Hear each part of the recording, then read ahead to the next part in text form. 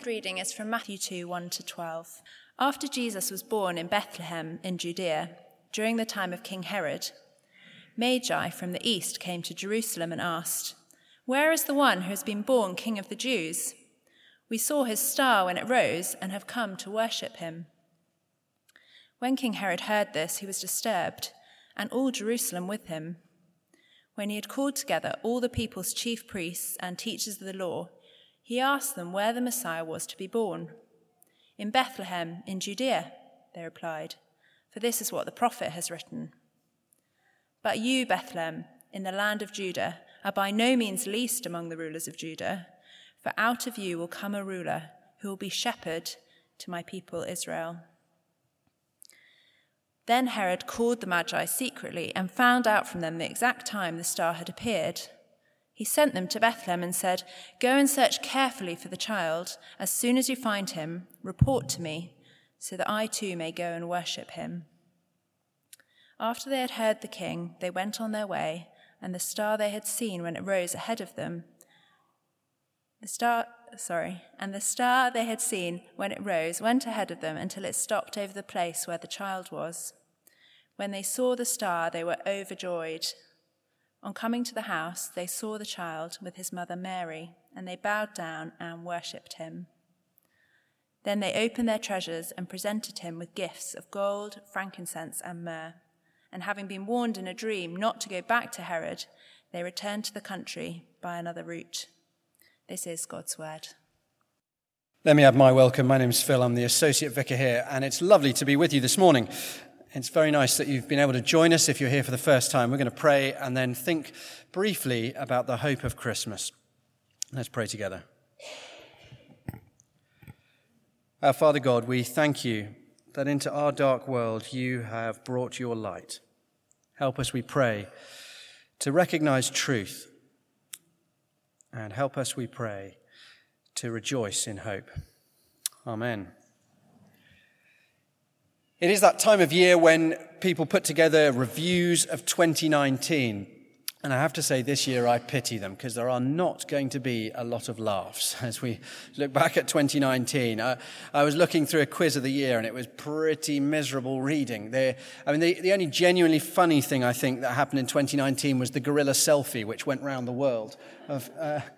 I think those are people in a costume, but apparently the park ranger said, no, this is what they do. They just like posing for selfies. Why shouldn't they?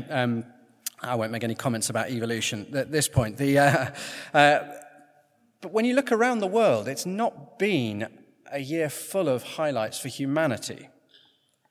Politically, we've had an election dominated by fake news and empty promises. And I think the mood of the electorate was captured rather well by the Matt cartoon the morning after the election. Did you see this? "Before we come together to heal our divided country, let us take a moment to gloat." Which is pretty much what we expect from our politicians, sadly. Environmentally, we've been told we are now past the point of no return. Rising sea levels are beginning to wipe out coastal communities. Atmospheric CO2 continues to rise and forest cover continues to shrink. Economically, well, who knows what will happen next year, but this year we know objectively that average families are poorer, and for the first time in generations, life expectancy in Britain has gone down after a relentless upward trend. Socially, we are not a healthy society. 18 female MPs decided not to stand for re-election, and I listened to a long interview with them driving back one evening, a number of them, and almost all of them cited as the primary driver for not standing for re-election the abuse that they received, them and their families, on an almost daily basis from the great British public. One prominent shadow cabinet MP said she received between 100 and 1,000 abusive tweets every single day. There's a lot of divisive hostility. And it's not just words. Knife crimes up over 7% last year, more than 44,000 stabbings. Internationally, the 70th anniversary of NATO, far from a demonstration of the strength and a celebration of security, was were quite an unsettling gathering as we realize the alliance is crumbling and who knows how long it will hold for. Politically, socially, economically, militarily, things do feel rather bleak. Let's not mention the weather even of December. It feels a bit hopeless.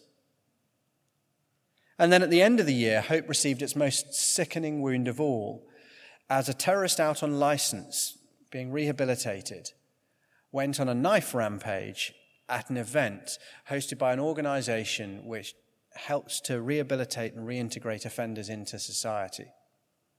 And worse still, the only consensus amongst our politicians in how to respond to that was, well, there's political capital to be made from cheap shots. Now, it seems to me there are two ways that we can respond, and often do respond, to the hopelessness that we see around us. And the first is that we can become cynical, which is something at which we Brits absolutely excel. So at least let's pat ourselves on the back for that. And in a cynical culture, any talk of hope can just sound childish. And we find ourselves looking down on the people who are foolish enough to think there is such a thing. But deep down, even the most cynical of us wants there to be hope, wants things to be better. In fact, we need hope to live. The Bible says hope deferred makes the heart sick. We need hope, even though we're cynical. Well, the other way, of course, we respond is escapism. There was the Guardian's movie critic recently argued, why on earth has there been such a resurgence of musicals, Rocket Man, La La Land, and things like that? And he said, I think it's quite simple. We just don't want to face the reality we live in. And so increasingly we want our movies to be escapist. That's why we're all binge-watching Love Actually, The Holiday, and Home Alone yet again, and surging to the cinema for the sake of the grandchildren to watch Star Wars. We just want to escape what's out there. But you don't have to go to a cinema to escape the problems. December, we party them away. Do you know what the estimated alcohol by unit intake for Great Britain will be between the beginning of Christmas Eve and the end of New Year's Day? How many units do you think? 6 billion. Yep, 6 billion units. Literally drowning out the darkness. The only problem, of course, is you wake up to exactly the same world the next morning, only with a stinking headache. And into this world, the real message of Christmas from the Bible that we've had read this morning is a message of hope. Not hope as a flickering candle that you worry a gust of wind might blow out, but hope as a glorious sunrise after a dark, cold night. And 3 quick things about this hope from the first reading we had from Mark's Gospel. His reliable historical eyewitness account of the life of Jesus. Just 3 quick things. Hope for those who don't believe in fairy tale, hope that gets to the heart of the matter, and I hope you can trust. Now, we all know Jesus was born of the Virgin Mary, and with chronological snobbery, we look back and smile at the credulous, pre-scientific people who believed such silly fairy tales. Only when you read the text, that's not how it played out. This is how the birth of Jesus the Messiah came about. His mother Mary was pledged to be married to Joseph, but before they came together, she was found to be pregnant through the Holy Spirit, because Joseph, her husband, was faithful to the law and yet did not want to expose her to public disgrace. He had in mind to divorce her quietly. It turns out Joseph had concentrated in his biology classes at school. And he knows babies require the involvement of both a woman and a man, and if the man wasn't him. He doesn't swallow the Immaculate Conception story. He's not a credulous simpleton. He is, however, a kind man. He doesn't want Mary disgraced or punished for adultery, which is extraordinary when you think about it. Planning his wedding, finds his fiancée is pregnant through somebody else, and yet doesn't lash out. Extraordinarily kind man he is. Instead, he'll divorce her quietly to spare her the shame. The key thing, though, is not his compassion, it is his skepticism. You see, it turns out back then people didn't believe in virgin births either. It takes the appearance of an angel to convince him of Mary's explanation of divine involvement. Verse 20, but after he considered this, an angel of the Lord appeared to him in a dream and said, Joseph, son of David, don't be afraid to take Mary home as your wife, because what is conceived in her is from the Holy Spirit. See, actually, it has never been part of the Christian message to deny that we live in a world, in a cosmos of regular scientific laws. Actually, the Christian message only makes sense if we live in a world of regular, observable scientific constants. You see, the message at the heart of Christmas is not, we live in a magical world where virgins become pregnant all the time. The message at the heart of Christmas is, we live in a scientific world where virgins cannot and do not become pregnant. So when a virgin did become pregnant, it means that someone with the power to interrupt our universe, to break the laws of nature he had established, is intruding from the outside. So if you think of our universe as a great wheel that turns predictably, measurably, reliably, then that first Christmas, God jabbed a stick through the spokes. He tore a hole in the fabric of reality and he intervened. But why would he do that? What is the issue, in other words, that's so serious that God decides to break the rules he established and intervene? And the answer comes in the first of the two names that are given to the baby, as we see a hope that gets to the heart of the matter. Verse 21. She will give birth to a son, the angel says, and you are to give him the name Jesus because he will save his people from their sins. Jesus, or Yeshua, God saves from our sins. Sin is the issue that Jesus came to address. Not inequality, not disease, not injustice. In God's mind, the big issue as he looks out at our world, the issue that gets him up off the couch, if you like, and active and engaged, is sin. Sin is the thing that he sees they can't sort out, I need to save them from. Now, we get confused by that because we tend to think of sin as a bit of overindulgence at the office Christmas party.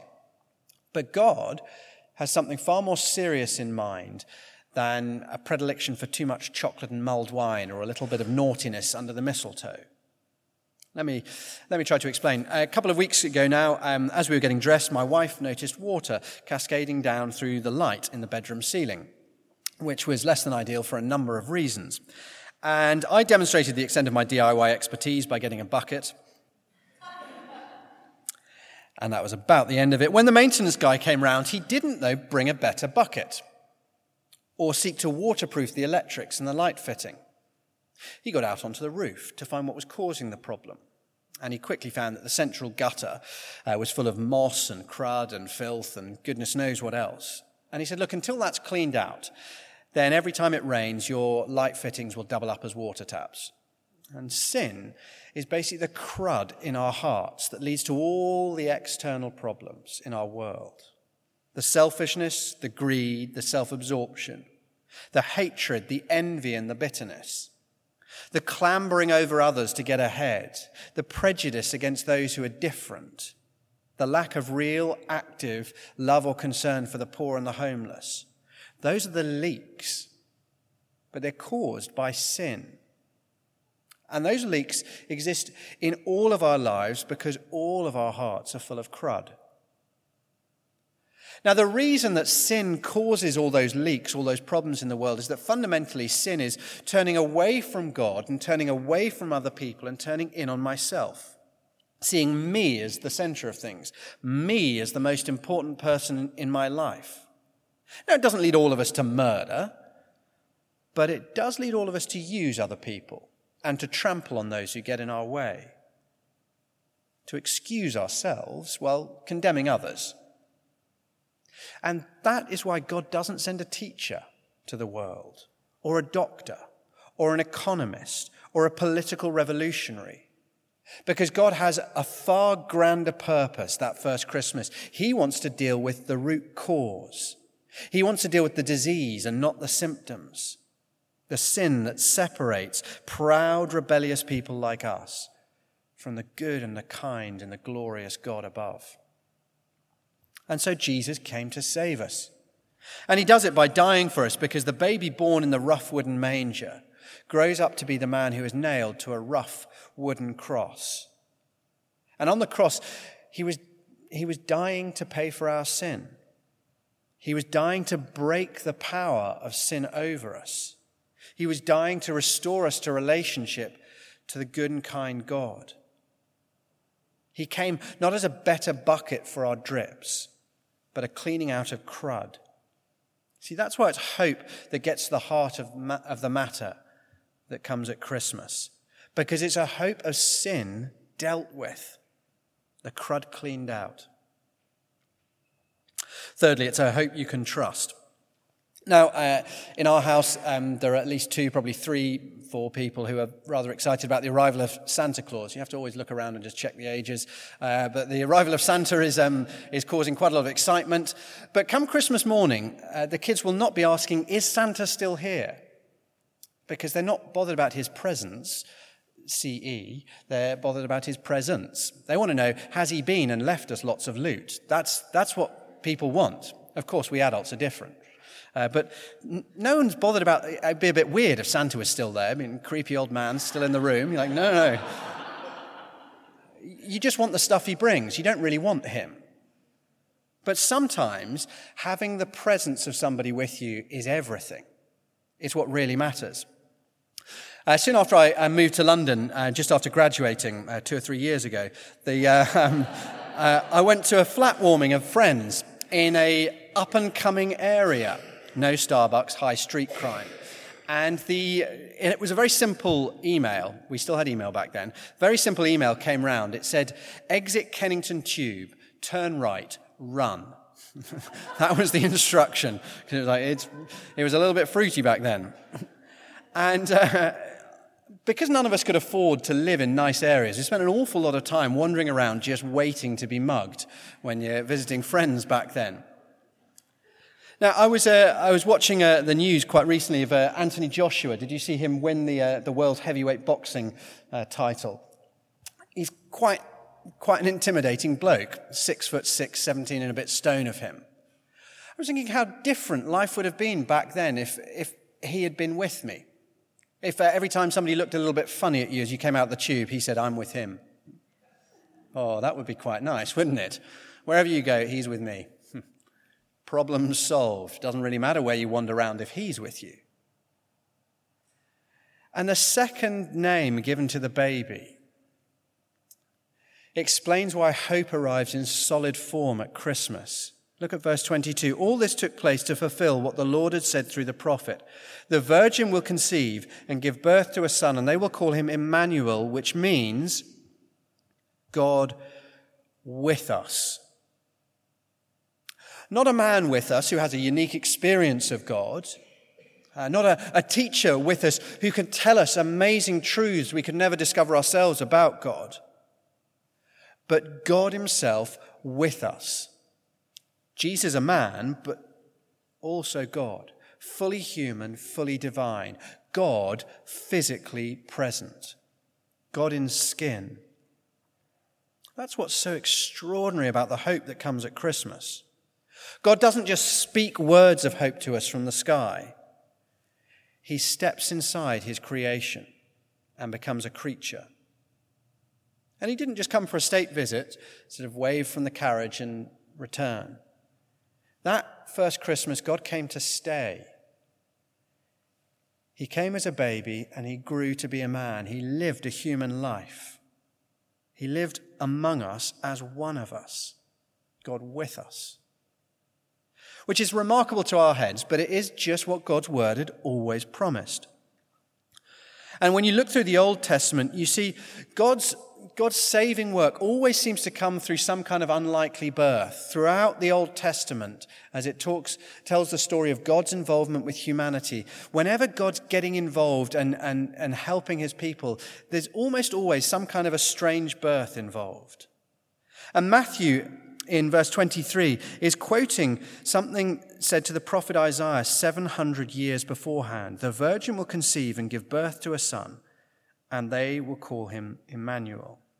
Now, the sign for a beleaguered people in Isaiah's day, we were studying this earlier in the term, was that a young girl or virgin, same word in Hebrew, would have a baby, a sign that God was with them. This baby that was born would be a sign of God's hope and God's presence with them. And so when a literal virgin has a baby, Matthew sees that this pattern, which is all over the Bible, this pattern has reached its fulfillment. Not just a sign of God with us anymore, but the reality of God physically present with his people. I'm not sure what you face in your life right now. But here is a message of hope. God is with you. Not pie-in-the-sky hope for those gullible enough to believe, but God-guaranteed hope for a world in need. A hope that's underwritten by God's power, but also God's presence. A hope that can handle your darkest fear, whatever it is. It's a hope that can even handle death itself, for Jesus, God with us, conquered the grave and lives today. It's a solid hope, because it's the hope of God's presence, God's powerful presence, God with us, God with you and me. And the wondrous news of Christmas is that in spite of everything we've done to each other, and in spite of the way that as humanity we've ignored our Creator, God didn't come down against us that first Christmas to judge us. He came down to be with us, to save us. And that hope is held out to every single one of us this morning in the person of Jesus Christ. It is the hope that you can be something better. It's the hope that our world will one day be something better. It's the hope that there is something better for us. Well, it's been a long time since Jesus came. What difference has he made? I think I saw a very powerful demonstration of this in a Dallas courtroom video. At the trial of Amber Geyer, an off-duty white cop who walked into the wrong apartment when she got home September 2018, and she shot the black man who lived there. She thought he was an intruder, she said, and shot him dead, a guy called Botham Jean. And October the 1st, she was found guilty of murder and sentenced to 10 years. And Botham's brother Brant was allowed to give the victim impact statement in court. But it was unlike any victim impact statement you'll ever see. He said to her, you can see the video, "If you are truly sorry, I forgive, and I know if you go to God and ask him, he will forgive you. And I love you just like anyone else. I'm not going to say I hope you rot and die just like my brother did, but I want the best for you.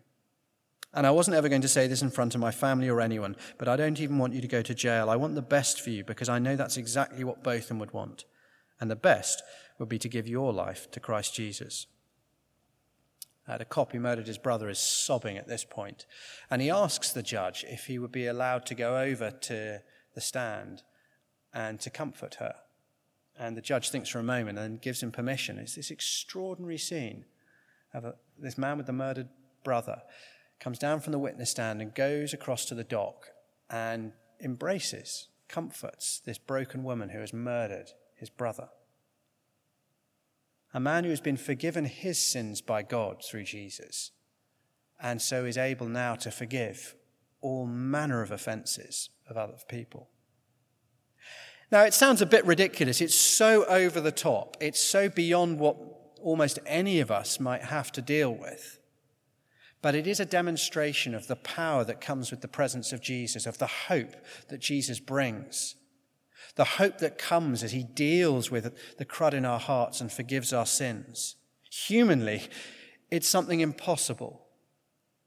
But as we come to Jesus, as you come to Jesus this Christmas, whether for the first time or for the umpteenth time, and you receive the forgiveness that he brings, where his healing, forgiving, reconciling power flows out through you and into our families, our friendships, and our communities, bringing the hope that our world desperately, desperately needs.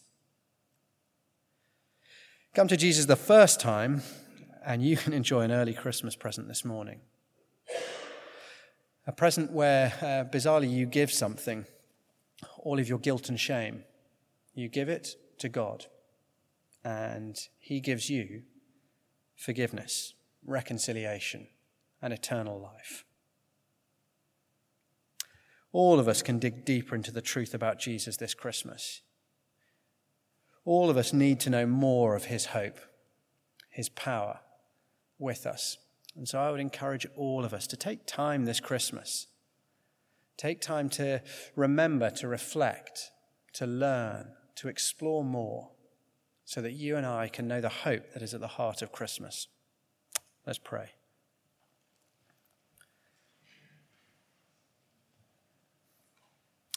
Our Father, we thank you that at the heart of Christmas is hope, not a a weak, empty hope for credulous people who are desperate, but a God-guaranteed hope that comes in the historical reality of you coming down in the person of Jesus Christ to be with us. And a hope that gets to the heart of the human problem, dealing with our sin, changing our hearts. Help us, we pray, this Christmas, whether for the first time or whether for the umpteenth time, to come back to Christ, to explore his hope, to receive his forgiveness. And we pray that that hope might flow through us, that we might be agents for love and reconciliation and forgiveness in our families, in our friendships, in our communities, so that the world might see that God is with us in Jesus Christ, and he is here for all of us even today. Amen.